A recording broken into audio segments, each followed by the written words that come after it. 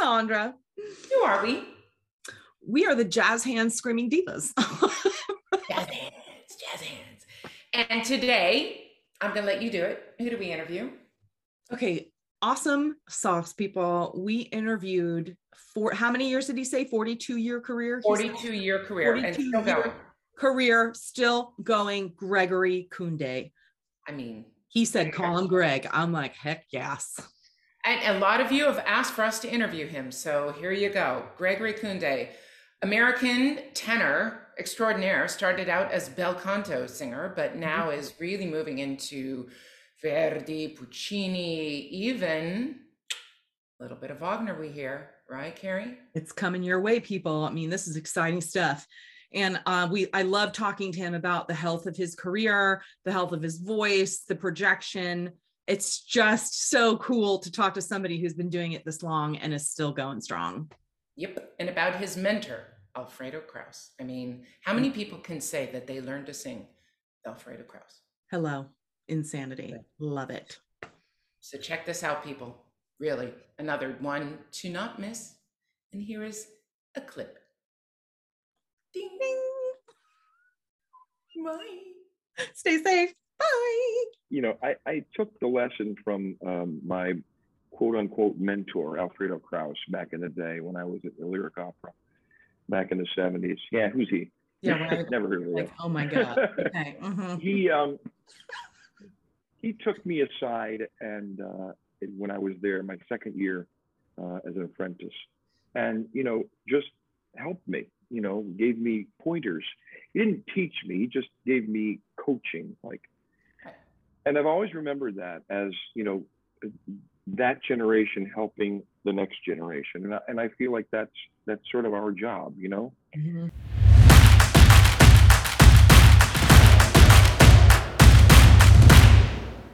Can you hear me now? Oh, yeah. Yeah. What did you Great. do?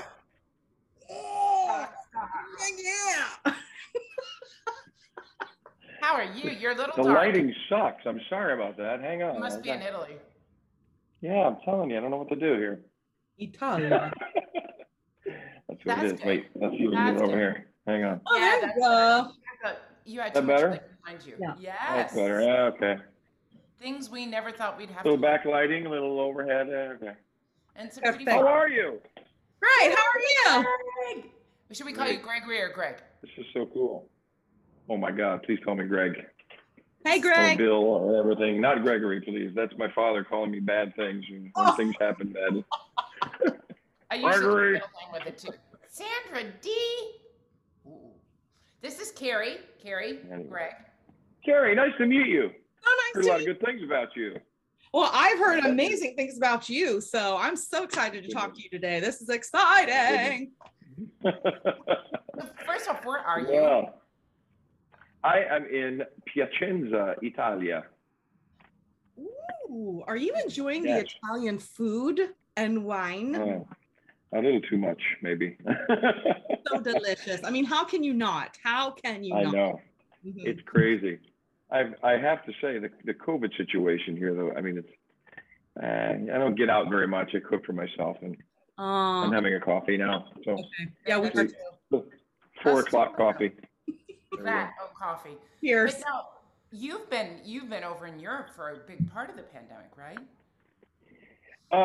Actually, the work that I had during 2020 was I was in Europe a couple of times, yeah. But since then, this is my first time back. Well, actually, no, I was in Vienna before this. I was in Dresden for a month, and we did no performances. I saw We your rehearsed. tweet. Yes. And got 4 canceled, so that was no fun. And yeah, back then now here in Italy, and I'll go home after this. Spend Christmas at home and January at home. So then back in Europe again. So, Oh, jeez. yeah. So Didn't you step in for an Otello in Napoli? I did, yes. Yusuf canceled his last 3, and they asked me to do all 3 of them, and I couldn't because I'm here. But I was able to do the first one. But it was Nice. canceled, and then Jonas is doing the last 2 because he was there already, and he had some concerts canceled as well, so he was able to stay around.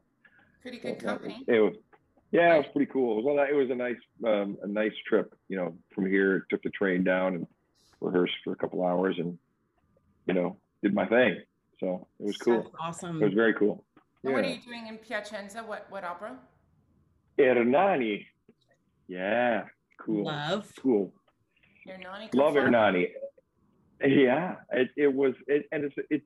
it's fun because I researched the role and I liked it. Not a great role, but when you add the second act aria that was written for Ivanov for Parma, it's an amazing aria. It's the one Pavarotti did at the Met. And not many people do it, but I insisted on it because it's a great, fantastic aria. Ends the second act with the typical bel canto, recitative, aria, cabaletta. It's fantastic with a chorus and everything's cool. Wait a second. A tenor who wants to sing more music for the same fee? Exactly. I told him I wouldn't do it without it because it's really, it's okay. It's an okay role, but without it and really just like that opening aria, whatever. It's like the Barber of Seville for me. Are you sure you're a tenor? I know. Yeah. No extra money either. So no extra money for that extra aria. Ever. I love that though, but it makes it interesting for you. So why not? Yeah. Exactly. Exactly. No, we're just we're having fun over here. So I love that. But things are still a little. Yeah, I mean, we're all a little bit nervous because of what happened in Germany, and of course I had to be in Dresden where it was the absolute worst. Yes. And I arrived the 1st of November and they were constructing their famous Christmas market, which is incredibly beautiful. Mm-hmm. And around about 15 November, they decided that things were going to have to shut down, and they actually did not open the Christmas market. Oh. And it was really, really sad. And then like a week later, about the 20th, 22nd, they actually started taking it down. And it was really sad, really, really sad. That is, so I can't even imagine these poor people. That's like devastating for their income and their businesses and stuff like that. I mean, I just can't. They wait all year. Yeah, they wait all year to do this. It's outside. So I don't understand. I mean, what's the deal? Outside with a mask on. Come on. I know, it's crazy, but their vaccination rate was very low. I mean, it was one of the, having been last fall in LA and in Dallas, in order to get in the theater, in order to work, you have to be vaccinated. Mm-hmm. And of course, we're tested a lot as well, Sandra. It's imperative that you have the whole theater vaccinated. Well, in Saxony, where Dresden is, obviously, they are not requiring vaccination to work in the theater. Whoa. And the numbers went up. Like 60% of the orchestra is vaccinated, and it's really very, very low. So they had a lot of cases. It was really unfortunate. It was supposed to be Pagliacci. I was singing Pagliacci in their Cab Pag revival, mm-hmm. And we rehearsed, and our last rehearsal was on the 11th of November, and our opening was supposed to be on the 17th. So we had 6 days to wait, and during those 6 days, we were seeing the numbers go up, mm-hmm. And we actually got to the day of the performance at 5:30 that evening, before a 7 o'clock performance, they canceled our performance. Yeah, by email. By email. Yeah, exactly. Did they pay you anything? Well, we got paid for the first 2 because they were canceled because of COVID in the theater. Too many cases, and they had to, cancel performances. But the second 2, we were actually shut down. The theater was shut down. So we get, this is fantastic. You get 25% of your fee, up to 2,000 euros. Oh. That's the maximum. So, so we got, You had a nice vacation in Dresden. Pretty much. At least it was a nice apartment, and I really had a nice time there. So anyway. Yeah, it was really very, very weird. What? But I actually went to I wanted to see the next performance after hours, which was going to be Cenerentola with a bunch of my buddies performing. And I went, I asked for a ticket. So I went to the Portineria and I picked up my ticket. They gave it to me. I walked around and went in the front entrance of the theater, checked my temperature, checked my COVID vaccination status, put my mask on, went up to my seat, sat down, and there were maybe like 500 people in the theater, and at 7 o'clock, the Sovrintendente came out, or the intendant came out and said, sorry, no performance tonight, too many COVID cases, have a nice night. And everybody got up and left. And I was incredulous. I thought, all these people, and there were people in tuxedos, man, they were ready to go. You tell them when they get there. Now, it was really, really incredible, you know. Totally. And then they closed the theater totally. Been like, where's the nearest bar? Let's go. Well, that's pretty much what happened. It was like an exodus to the restaurant, you know. Tell me this, how, if you want to, what's your comfort level working in a theater that is not requiring vaccinated singers or musicians or people, whatever? Well, staff? Truthfully, I didn't know that until we actually got into the performance part. I didn't realize that they were not required to be vaccinated. So, you know, I'm vaccinated fully. Well, I need a booster, which I'll get when I get home, but, you know, I'm vaccinated, and I wear my mask when you're inside. And then when we get into the rehearsals, in our rehearsals, everyone was vaccinated, so we took our masks off. So yeah, I'm perfectly comfortable. Absolutely. Okay. You know, I'm taking care of myself. I don't go out to parties and stuff like that. And I feel like, you know, when we're rehearsing now in these days, we sort of keep into it like a bubble. We keep to ourselves. We don't go out and do a lot of stuff because, you know, we know the consequences. Right. We know that if a theater shuts down, as Dresden did, you know, we're the first to go. You know, our business suffered, I think, the most. And, you know, people, I have friends of ours at home who were sent home for work, but they were able to work at home, you know, and they never lost a paycheck. Right. And us on the other hand, you know, performing arts just, you know, we just went belly up basically. And it sucked. It did. It really did. I mean, it was awful. It was awful for everybody. Yeah. And, you know, it's hard to explain to people that, well, why don't you just get another job? I've been doing this for 43 years. It's not that easy, you know? It's like telling a brain surgeon, excuse me, exactly. Can you go like drive a UPS truck? Right. We have no more brains for you. None. Everybody's fine. I think my favorite thing during the pandemic was when the UK government put out some kind of billboard that was like, a ballerina can be trained to be a computer programmer. We're like, everybody's like, what? Yeah. Who thought that was a good idea? Yeah, that was not nice. Not nice at all. And everybody was pretty much put off. I mean, really, everybody was put off by that. That was awful.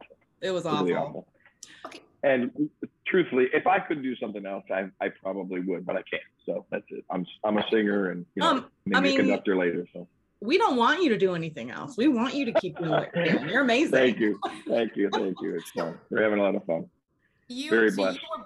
We all are, aren't we? Like, seriously, absolutely. To be able to do. Carrie, just her first thing back was singing La Boheme in Seattle. What, a month ago now? A month and a half ago? Yeah, something like that. And I don't even remember. Honestly, I'm like, what's the next one? What are we doing next? So, yeah. But so you were born in the States. Yeah. But it's really funny. You don't see your name much over here in North America. I know, it's crazy, isn't it? It's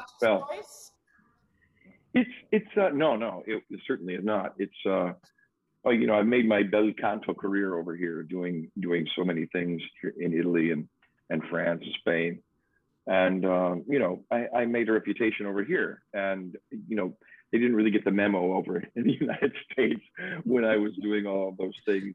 Not complaining about that, but recently, you know, having changed the repertoire, and you know, with the Vespri that we rehearsed in Torino was sort of the change for me, which sort of catapulted me into the Verdi world, and that was a big deal, and it's gone really well since then, 2011. Starting to get some more things in the U.S. I mean, I was actually scheduled to sing in 2020 when we got canceled in LA. I was supposed to do Trovatore, which I finally did last October. But Dallas, San Francisco, no. Chicago, no. I did fill in for a performance at the Met, right? Didn't you do a Samson? Yeah, I did a Samson at the last minute, which was great. But again, people were screaming. Yeah, nothing from them after that. So yeah, the phone has not rung from the Met. So unfortunately, but anyway, I'm not, I got a full count. Look, I got a full count. I'm not complaining, although I would love, you want to sing in your home country, Of course. it's like it's like an Italian not singing over here. So your family still lives here in the States, right? Yeah, we live in Rochester. Yeah, we've lived there for almost 30 years now. So how do you make that work? How does it work? I mean, my husband and I have rules as far as like how long we can go before we both start getting cranky because we haven't seen each other. We have like a 4-week rule. So whoever can travel, does the traveling. Yeah. So how does that work for you guys? Because when I looked at your schedule, I mean, you are over there for months at a time. Yeah. And I just was wondering how has that worked for you with family based over here? Yeah, it's been very tough. This now returning from COVID. During COVID, it was kind of unusual for us because starting in March 2020 until I really went back to work in March 2021, we were together. My wife and I were together all the time, and we'd never been together for that long a time in our entire marriage. 31 years. Married? Oh yeah. It was great. It was fantastic. We had a great time. Awesome. But we worked it out. Linda traveled with me extensively at the very beginning when we were first married, and then when we had Isabella, our daughter, she kind of stayed back, and we've worked it out. She could come here and there. Now again, during COVID, it's tough to travel. They really have so many restrictions coming to Europe, so they've not been able to come to Europe since we were here a couple of years ago before this all started. But the invention of FaceTime. I mean, my wife and I talk probably 6-7 times a day. So we make it work. If anything happens and we are on the phone, I'm talking to my daughter twice a day. So Gotcha. You make it work. That's the way you make it work, and it's a FaceTime world now, and right. And she's also during the pandemic in September 2020, she took a job, first time ever teaching. She's teaching primary school where my daughter Isabella went to school. So she's a music teacher there. Yeah, I saw she's a rock star. Yeah, I saw a really cool video of her because she taught a song with sign language, and they videoed it outside. And I thought, how cool is that? Yeah. Yeah, that was that. She gets some great ideas, and she makes up her own curriculum, and she gets to see every single child in the school, if you can imagine. At least the specials teachers. She has pre-K3, pre-K4. And kindergarten through 6th grade. So she sees 330 kids a week. Whoa. So, that's enormous. That's enormous. Yeah, and she's talk about teaching different things to different groups, Cool. And she asked me this morning, I need a composer of the month for January. Who do you think it should be? And I said, I don't know. She said, I think I'm going to go with Verdi. I said, really? Said, yeah, they love opera. These kids love opera. How cool is that? She plays them videos. She plays them videos, and she plays stuff. And I went and visited them once, and awesome. Saw the kids. It was pretty cool. Yeah. Well, that just goes to prove if you get them early, I'm absolutely convinced of that, Sandra. When you get kids in the theater, especially the younger ones, like they have to be sort of trained, but 6, 7, 8 years old, maybe not for a whole opera, but get them in the theater to hear live music. How many times have I said this? Yeah. Kids today, they got these in their ears all the time. They never hear real live music. Right. So when you get them into a theater and you tell them that those people aren't using microphones, and they're just incredulous. How is that possible? Especially like the 10-year-olds and the 12-year-olds. Right. How's that possible? Or you get them in a room with a run out or something like that we used to do back in the day, and you'd get a bunch of high school kids in the choral room, and you get an opera singer in front of them, and they'd sing, and the kids are like, "Oh my God, it's so loud!" Yeah.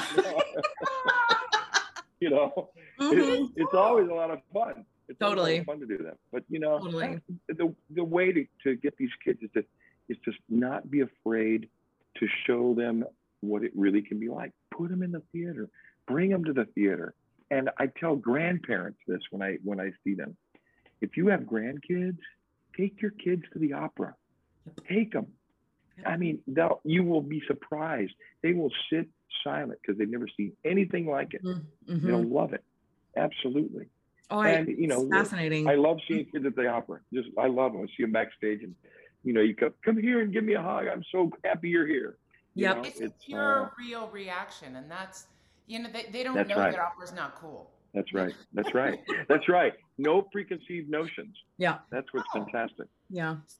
So did you teach during the pandemic then, or because I know you do teach and you have a great technique? I do not. I don't really teach. I give. You know, when I have opportunities around, when I'm in the theater, somebody asks me, I took the lesson from my quote unquote mentor, Alfredo Kraus, back in the day when I was at the Lyric Opera back in the 70s. Yeah, who's he? Yeah, right. Never heard of him. Like, oh my God. Okay. Mm-hmm. He took me aside and when I was there, my second year as an apprentice, and just helped me. Gave me pointers. He didn't teach me; he just gave me coaching, and I've always remembered that as that generation helping the next generation, and I feel like that's sort of our job. Mm-hmm. I don't charge people to give coachings or lessons if they ask. I mean, I make my living singing, so I don't really need to do that. Mm-hmm. When I'm done, maybe when I become an actual teacher, then I'll have a studio. But when someone asks me for some time, I always, if I have time, I'll do it. I want to hear young singers, and it's fun to do because you discover people that you are like, wow, where did this person come from? Right. And it's really fun to help kids out, and I love giving master classes. It's just so much fun to see the young people and to do, just to say a couple of things and they change their outlook, and it's amazing. In there and let it grow, right? Exactly. Or as I say, corrupting young minds. Never too early. But so you have, I mean, we need to talk about this because you are, I think, the only tenor at least in recent history, who has sung both the Rossini Otello and now the Verdi Otello. I mean, yes. that is. I was in one season. That wasn't like 1 year and then 5 years later. That was one season, correct? Am I right with that? Absolutely. We actually went a little bit further than that. Back in 2015, I was doing Otello Rossini at the Scala, and we finished on the 29th of June. And on the 10th of July in Perolada in Spain, I did the Verdi. So it was in like 2 weeks of each other. So what's in your Wheaties? Like, I would like to know what you're eating. Because, right. Yeah. People out there who don't know this, that's kind of like running a marathon and then going and doing a sprint. It's the same thing, but completely different. Not. Mm-hmm. Yeah. How do you do that? Different technique, or I mean? No, it's and that's what's really good. People ask me all the time, how did you go from singing Puritani in 2007 to Vespri Siciliani and Otello in 2012? How did that happen?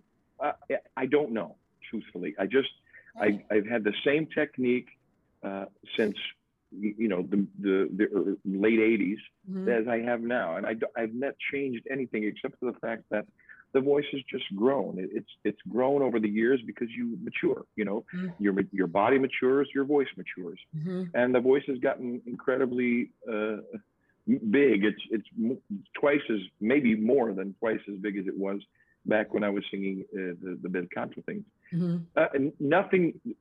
The only thing that I can say is that I am not afraid today to use all of the voice. Oh, cool. Back singing bel canto, I always felt like I was holding back a little bit. It was never that, you talk about driving a Ferrari, and if you're on the streets, you can maybe get in the third gear, and that's about as far as you go. Maybe fourth gear and get on the highway, but you're never in sixth gear, really letting it all out and going 150, 160 miles an hour. When I feel like right now, I can actually do that every once in a while when I really need to pump it out. I'm not afraid to do it.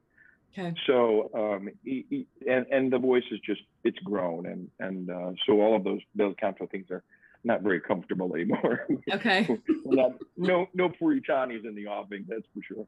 We let the Larry and John Osborne and and those guys do those things, and Javier, Yeah. It's their turn. Go for it. I don't know. This is so fascinating to me because Sandra and I were raised in the business where you want a career that's lasting. That's as long as you have had a career. That vocal health, choices in repertoire all determine that. I don't know if that's necessarily being taught today. Is there anything that you could tell young singers into how you have kept yourself vocally healthy and vocally still singing at the age that you're singing now? I mean, you've had what, a 35-year career? I mean, that's 43. 43. I mean, yeah. Lord mercy. Hallelujah. Hallelujah. Like that's, it's incredible. No, it's extremely, as Sandra, we all are, we're blessed to do this business, but I'm really blessed to continue to sing at age 67. It's not every day that you hear people are still doing it, but look, I don't think there's any secret, and I think you'll both attribute, will go along with me on this. What you said. As a singer, you have to make decisions for yourself. You certainly will get advice from over there, and some advice from over there, and the person's putting things in your head over there, but you know what you can do. You absolutely know what you can do. And if you push it too far and you continue to push it too far, you will feel it. You will know that you've pushed it too far. So you have a decision to make. I'm making good money, I'm having success, but I can feel that I'm pushing it too far. Do I continue or do I back off? So that's your choice. And I was very fortunate, again, going back to Alfredo Kraus.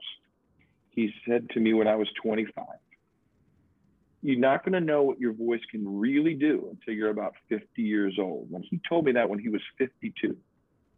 And I said, I was 25. I said, what do I do now? Mm-hmm. He said, well, you do what you're comfortable with. You just do the repertoire that is comfortable in your voice, and don't do any more, and you will continue. And he was absolutely right. Sandra, when I did Vespri, it was in 2011. Yep. And I was 57. That was 10 years ago? Yeah, I was 57. So it was, and I had just started to realize that the voice was getting, actually 2007, I did Otello, the Rossini Otello in Pesaro. The voice was really starting to get bigger, and I could feel that the baritone things that Rossini wrote for Nozzari were really comfortable. The other stuff, not so much. And we started to look at things. I did my first Norma in 2009. And that was a big deal as well, because you kind of feel that that's a little bit bigger singing. But really, he was absolutely right. The mid-50s for me, and I really felt like, okay, this is what I can really do. And so that's the advice. Stay the course. It's really hard today, but you have to stay the course, and you'll get there. I love that. I read an article in 2016 that asked you what roles were left that you wanted to sing. One of them was Peter Grimes, and the other one was Cavaradossi and Tosca. And I looked back, and you have done the Grimes, but I didn't see the Tosca anywhere. And I was just wondering, have you done it? Or is it coming? It is coming. We got 2 Toscas here, so yeah. Yes, let's go. So that's amazing and so exciting. Yeah, it'll be fun. I can't wait. I actually participated in a Tosca when I was in university back in the day, 740 years ago. Sheena was there for the premiere. No, no. Yeah, I was it was in the chorus, So that was pretty cool back then, and I got to know it, got to know the piece then, but. Yeah, and I've just really been looking forward to doing that for a long time. It's such fantastic music. It's amazing. And one of the greatest Toscas in the world, maybe the greatest Tosca in the world, right there on the screen. That one lady. Yeah, you lady. You lady. Yeah. I want to talk about something serious, and Okay. we don't have to keep this in if you don't want to, because I don't know if people know about this. Because you told me this when we were doing the Vespri, and it was like right as we were about to go on stage, and I kind of went like, that you had testicular cancer, right? I did. Yes. I was out for about, this is 1994. Yeah, I was out for about 6 months. And yeah, we kind of kept it secret at the time because, you know, back in 1994, it was, you didn't want to tell anybody you had cancer because it was sort of a Right. death knell for you. And you probably would lose some work over it. It was a bad period for everybody at that time. But yeah, it was tough. But I have to say, it changed my whole life and my attitude about everything. In that, you know, you lived for singing up to that point, and it was all you did. And basically, when you come to find out, you know, a lot of people who develop those kinds of cancers, there's a lot of stress in your life. You know, stress plays a huge part in the development of cancer. We all have cancer cells in our body, by the way. It's just a matter of whether they develop.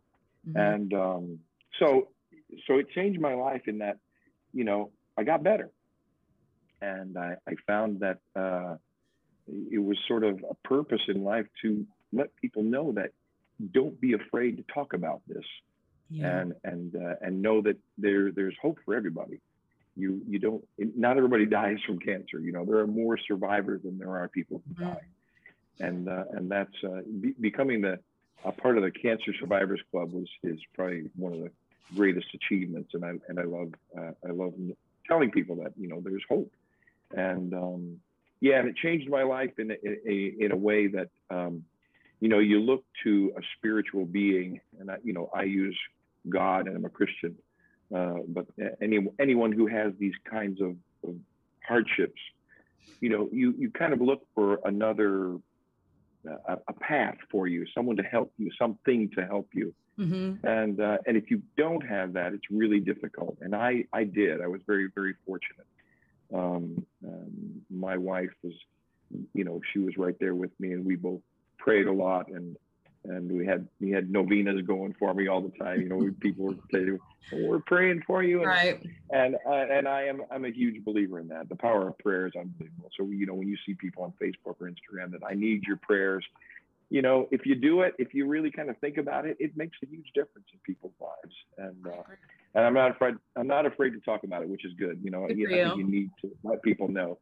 Let people know that you have a spiritual side. That's good. It's very good. I love these stories because it's also an advocate for your health, to not be afraid to make sure that you're getting stuff checked out, getting your blood work done, your annual physicals, your whatever. Like, just don't be afraid. It's better to catch things early. I mean, if you are going to go through something like that. So I'm always in those instances, it's like, please, I wish that as singers, we could talk more about our health in that way, that companies aren't just going to write us off and think we're going to be dead in 2 years, so they're not going to hire us, you know, whatever that is. But I wish we could talk about it in a way of advocating for healthcare and for getting your checkups. So yeah, no, it's absolutely imperative that you take care of yourself, not just with cancer, but with everything. You know, and I think it's kind of come to the forefront now in these past couple of years that, you know, singers wear masks a lot. We sure do. Some of us get on planes, we put a mask on anyway, you know. Or, you know, and or some of us, and those of us who've been to Japan or you know, the Far East, Japan, in China, that people are sick, they put a mask on. Yeah. Or they get on a subway, they want a mask, put a mask on. So, you know, we're sort of learning that, you know, if you're sick, get yourself checked, or if you're sick, stay home. Don't infect other people. And it's really, so for me, it's common sense. You know, why would you go to work and infect other people, knowing you're sick? You know, well, I don't want to lose time at work. You know what? You're making other people lose time, you know, if you go and you infect other people. So that's you know, you come, if somebody's sick, you know, this is the worst part, you guys. It's 3 days before the opening, and 2 choristers come in, and they're in the chorus, and you know, you're doing the dress and you hear this in the back, you go, oh my God, this is just what I need. And then, somebody gets sick for the opening, it's crazy. Well, Duncan and I got COVID coming back from Rio in March of 2020. And the guy sitting right behind us, I mean, we had masks on, but the guy sitting right behind us was like hacking up a lung. And you just know. You just knew. Like, I mean, I looked at Duncan and I said, we're going to get sick. Absolutely. Because you take your mask off. It's fine if they're in front of you. It's fine. It's going to go up that way. Yeah, right behind me. And guess who got sick? But back in those days, they didn't have the air, the air cleaning systems that they have now in the airplane, which cleans the air like every 2-3 minutes, which is great. Back in the day, it was up to the pilot. Yeah, we'll clean it now. But so it's, no, I know, or maybe not. Yeah. It was for me, like you with your cancer. I didn't really tell anybody because I didn't quite know what was going to be the long-term effects of COVID. Absolutely, And it was going to be, was going to affect lungs, was I going to be, So did you lose your taste or your smell or anything? Everything. Did you have that? Everything. It was a month of not fun. Horrible. But luckily, I mean, touch wood, it didn't affect my lungs. It didn't affect anything long term. It was just like a bad flu, but achy. Yeah, you absolutely worry about those things. And I know a couple of other singers who have had it as well, and they're fine. They're doing well. Francesco Meli had it as well. He's doing great. And Ildar, the whole Macbeth cast from Scala, pretty much all of them had it. Yeah. Right. Everybody's. I mean, most people have had it one way or another, or didn't know they have it. Had it. So I mean, I've been very knock on wood, have not had it. So cool. And Next, so you're 67. I mean, most people don't have a 42-year career. Let's be frank. Singing for 42 years, they're either tired of it or can't do it anymore. And you're not. Right. So what's the next 5-10 years look like for you?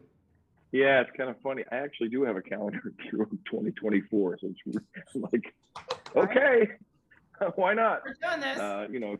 Just keep going, keep doing it. I'm excited. I just love doing this because here's the deal. What's really exciting for me is that, again, I restarted my career, another career, in 2009, sort of like that. So I'm still like a baby in this repertoire. I've only had 10 years of experience doing Verdi and Puccini and the Pagliaccis and the Cheniers and things like that. And I've been asked to keep going and do some Wagner things, and I'm like, that's like, whoa, no. But I have to say, I had a talk with a friend of mine, and a friend of yours, I'm sure too, David Lomeli. And David is very David Lomeli or David Lomeli.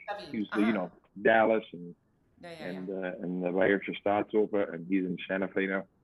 And he said, people are asking, they want to see you do some of these Wagner things because either if you don't do it, then you might regret it.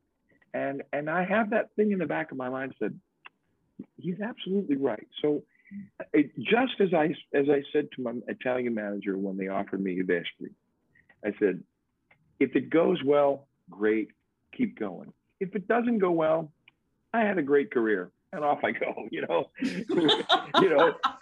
40, and you have that, luckily you have that to fall back on, just say, I want to give it a shot, and if it goes well, we'll keep doing it. Cool. So I have like 4 or 5 Wagner things that I'm, thinking about doing. We'll see how that goes. I'm doing Fidelio in next year as well, and awesome. You would be great in that. Yeah. I mean, why not? Let's give it a shot. Why not? I love it. This is so exciting. Anyway. You learn music really quickly too. I mean, That's really good. The only thing about Wagner for me is that I don't speak the language, so I'm a little bit, I'm going to be a little bit behind the curve on that front. I got to really bone up on what it all means. I'm one of those people that I got to know what's going on stage. I can't just do my own thing Right. and everybody else is singing. I don't know what they're saying, you know. Right. It's you know, sort of reactionary. I learned that from doing Othello, you know. Totally. That's a big Othello one. is like, you got to know what everybody's saying because it's more about reaction than Yes. anything else. You know, you're reacting to all these other things. So. That's why I don't touch any German repertoire because, like you, I don't speak German, and you can understand what you're saying, but if you don't want, you know, it's like a one-sided conversation. It's like and it's really like not that simple German. No. Rather poetic, you know. Yes. So, you know, anyway, I'm gonna give it a shot. Cool. Exciting. Yeah. Let's talk about the future of our profession. Mm. Do you see it? Yeah. Do you see it changing? Do you see it going on? Yeah, I do. I pray that, you know, that this pandemic did not impact how we go on, because again, we see that, and gosh, I hope it doesn't continue again now with more cases happening in the world. The streaming thing is just, it's not. No, I mean, it's not, again, what we just talked about before, bringing kids to the theater. If you're not in the theater, you don't have the visceral effect. You know, you just can't have it. You're wearing headphones or you're listening to it on your speakers or just a computer speaker, even worse, you know. You don't get the effect of what the voices really, how it impacts you as an audience member. So this, I mean, the streaming, although it was, you know, kind of a Band-Aid solution so that we could continue.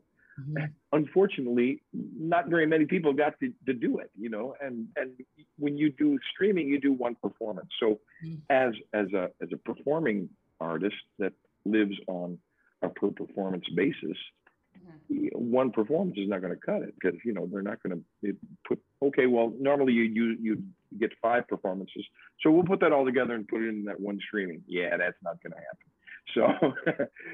So making a living as an artist is going to be tough if we go to that kind of a thing. Right. You know, the Italians are talking about the Netflix of opera over here, and it's like, oh, geez, don't do that, because first of all, you limit the number of people that actually work. We saw that during the whole outage, that there were maybe 10 singers that you saw doing the streaming things here in Italy anyway. And you know, for the audience, it's like boring. It's boring. Come on, we want to see other people. That's why we go to other theaters. Yeah. So but I do think we'll go on. Technology, it can help. For example, our production we're doing here in Piacenza. It's a small theater, beautiful theater, by the way. The orchestra is the Toscanini Orchestra from Milan. Sorry, from Parma. Sorry. So that's our orchestra. It's very good, and the chorus is made up from people from all over the area here. Piacenza is like an hour southeast of Milan, so it's in the Reggio Emilia region. So there are a lot of singers here. Anyway, the production is simple. But we're using projections, which people are deciding to use, and it's very, very helpful and very attractive. You know, you don't have to have set pieces that you're changing all the time. You can make a wooded area alive. You can do one of the scenes is a waterfall. You're like in the middle of Niagara Falls, and it's beautiful. It's absolutely beautiful. Don't lose power, but it's good. Yeah, well, yeah, exactly.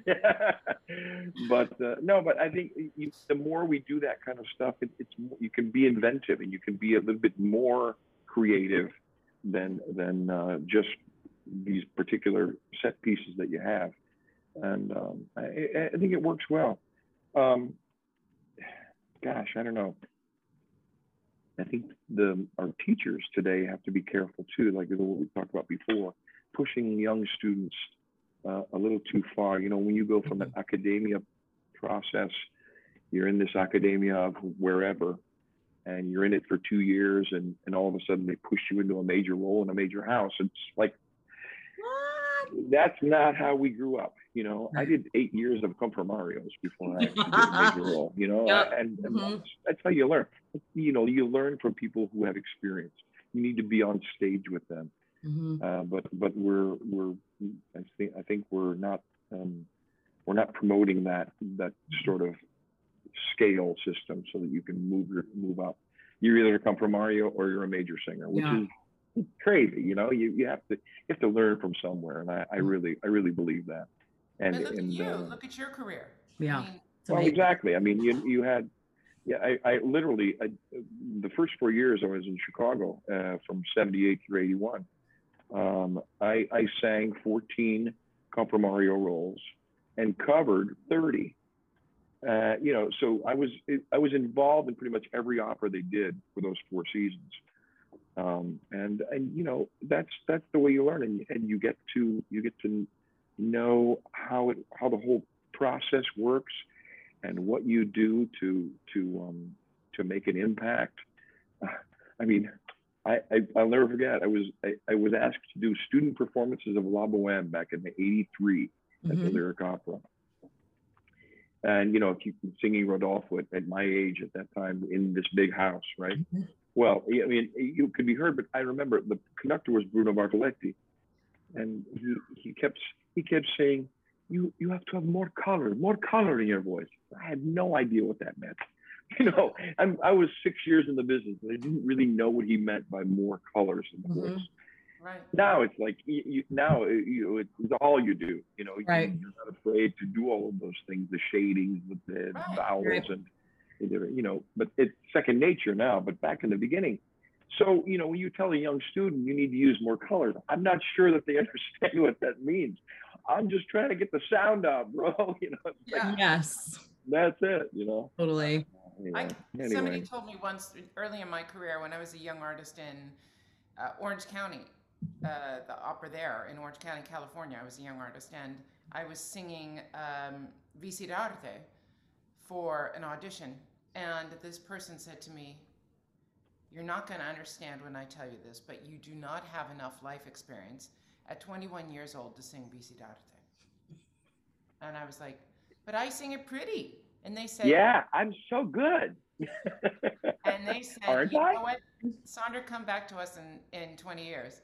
And that's right. I get it now. That's right. Like you say, when you turn 50, you understand that. You finally do. I mean, you sort of do. I mean, you. I remember in the Opera Center back in late, really 79 or 80, whatever it is, all of us apprentices, and people like, we had Pavarotti, we had Nucci, we had Buzon, we had Cappuccilli. I did a Macbeth with Joe Barstow, Cappuccilli, Paul Pliszka, and Frank Little. You probably don't know Frank, but he was a big Chicago tenor. I was Malcolm. I was the guy who came at the end and became king, right? So a couple of the apprentices, they'd heard these rehearsals with Cappuccilli and they're going, "I can sing as well as that. Come on, I'm that good." I'm like, whoa, wow, we got a big chip on our shoulder there, I tell you. Okay. By the way, they're no longer singing, but anyway, ding ding ding, yeah. Did not learn the lesson, yeah. Anyway, yeah. So young singers think, you know, because we can put the sound out and we can imitate the singers that we know, we're just as good as they are, right? And you're not. You need experience. It's like I remember my first Idomeneo that I did, and I hadn't really turned them down before, but I did it in 2006 or 2005, so I was 50-ish, right in there. And I thought, and when I was studying the role, then I finally did the production, I thought, I'm so glad that I never attempted this when I was younger, because this needs a father. Yeah. You need to feel it. You need to know the relationship that he has with this boy. And and as a young person, you don't have that. You don't know that. And so, you know, having done that and done with Clemente di Tito, it was the same thing. I came to those pieces very late, but what a blessing to know the feeling that these guys had when you're actually, you know, in those situations, you know. Right. Well, So you are the poster child for slow and steady wins the for race. old guys, yes. I didn't say that. I said slow and steady. Okay, You are a it's tortoise. okay. It's funny because I always, I always say, okay, kids, because I always say, ragazzi, kids, only because everybody's a kid to me, you know. There's Well, nobody older than me. So. well, do you have a few more minutes for rapid fire questions and then we'll let you go? Heck yeah, I got all the time you want. Sure. Okay. Okay. I'm gonna let Carrie start today. Oh, cool. Okay. What's the most beloved thing that you own? That is this right there. Okay. My wedding ring. So. Cool. That's. So, yeah. What's the scariest thing you've ever done? Chemotherapy. Gotcha. I don't recommend it to anyone unless you really need it. Gotcha. There you go. Mm-hmm. But don't get sad. It's okay. I'm No. okay. I'm good. You're here now and you're thriving. So. Exactly. It did its job. Hallelujah. Yep. Okay. If you could change one thing about yourself, what would it be? I'd be 50 pounds less. We can all say. We can all say. Easy. Yep. What's There you the go. craziest rumor you've ever heard about yourself? What's the one? Craziest rumor you've ever heard about yourself? That I was gay? No. Interesting. You're like, nope. Not there. Not there. Not for me. What is the one thing you do that drives your family crazy? Sing? Just kidding. Snore. No. I snore. What's Okay. your guilty pleasure? Yeah. My guilty pleasure. My guilty pleasure is golf. I can't stop. My wife finally broke down last year and said, "Oh, for God's sake, get him a membership. Get him out of here. Let him play golf." So I'm a member of the golf club now. So thank God. That's cool. Yeah. I was going to ask you if we can't find you in your normal place, which I assume is the theater, where can we find you? But it sounds like we'd find you on the golf course. Either at the golf course or in front of my computer watching some sport.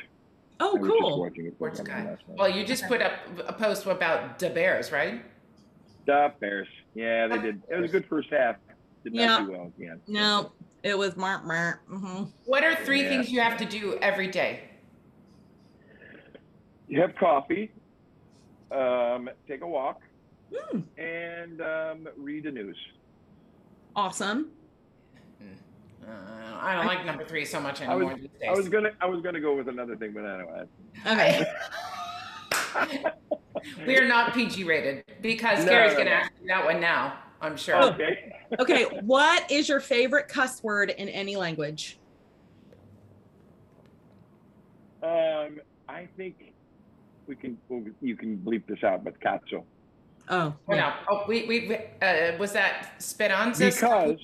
Because it's usually it's a little embarrassing in Italy, but anywhere else they don't know what you're talking about, so it's fantastic. You use it anytime you want. I said it the other day because my makeup artist here at the Met is from Italy, and I was like, and sometimes it just comes out, and she was doing something, and I just went, "Oh God!" So and she went, son. Okay, last question. Yeah. We know that you're a religious person, so I won't say if heaven exists, but heaven exists. What do you want to hear God say as you walk through the pearly gates? I don't know. Welcome. You had a good life. Yeah. Cool. Thanks. There you go. Thank you. Hope not too soon, but anyway. Right. That's true. Well, I think you dodged the bullet. So, I think everybody in their life has that one moment where, Yeah, you got to have one. You do, or maybe two sometimes. But I did dodge the bullet, and I think you got to get out of jail pass, you know, so I think yeah, you're good. absolutely, exactly. Well, We're thank you grateful for for that. joining us. Yes, and the Oh world man, is it's been fantastic. Thank you. and toy Great and to see you. Tachensa And toy, toy, Great toy to for see you both. Tosca. yeah. Exactly. Same to you, Sandra, and all the best. Finish up well. Thank And, you. have fun. Have a lot of fun. It was such Thanks, a pleasure. Greg. Take All right. care. Ciao. Bye. Ciao. Thanks, guys. Ciao. Bye.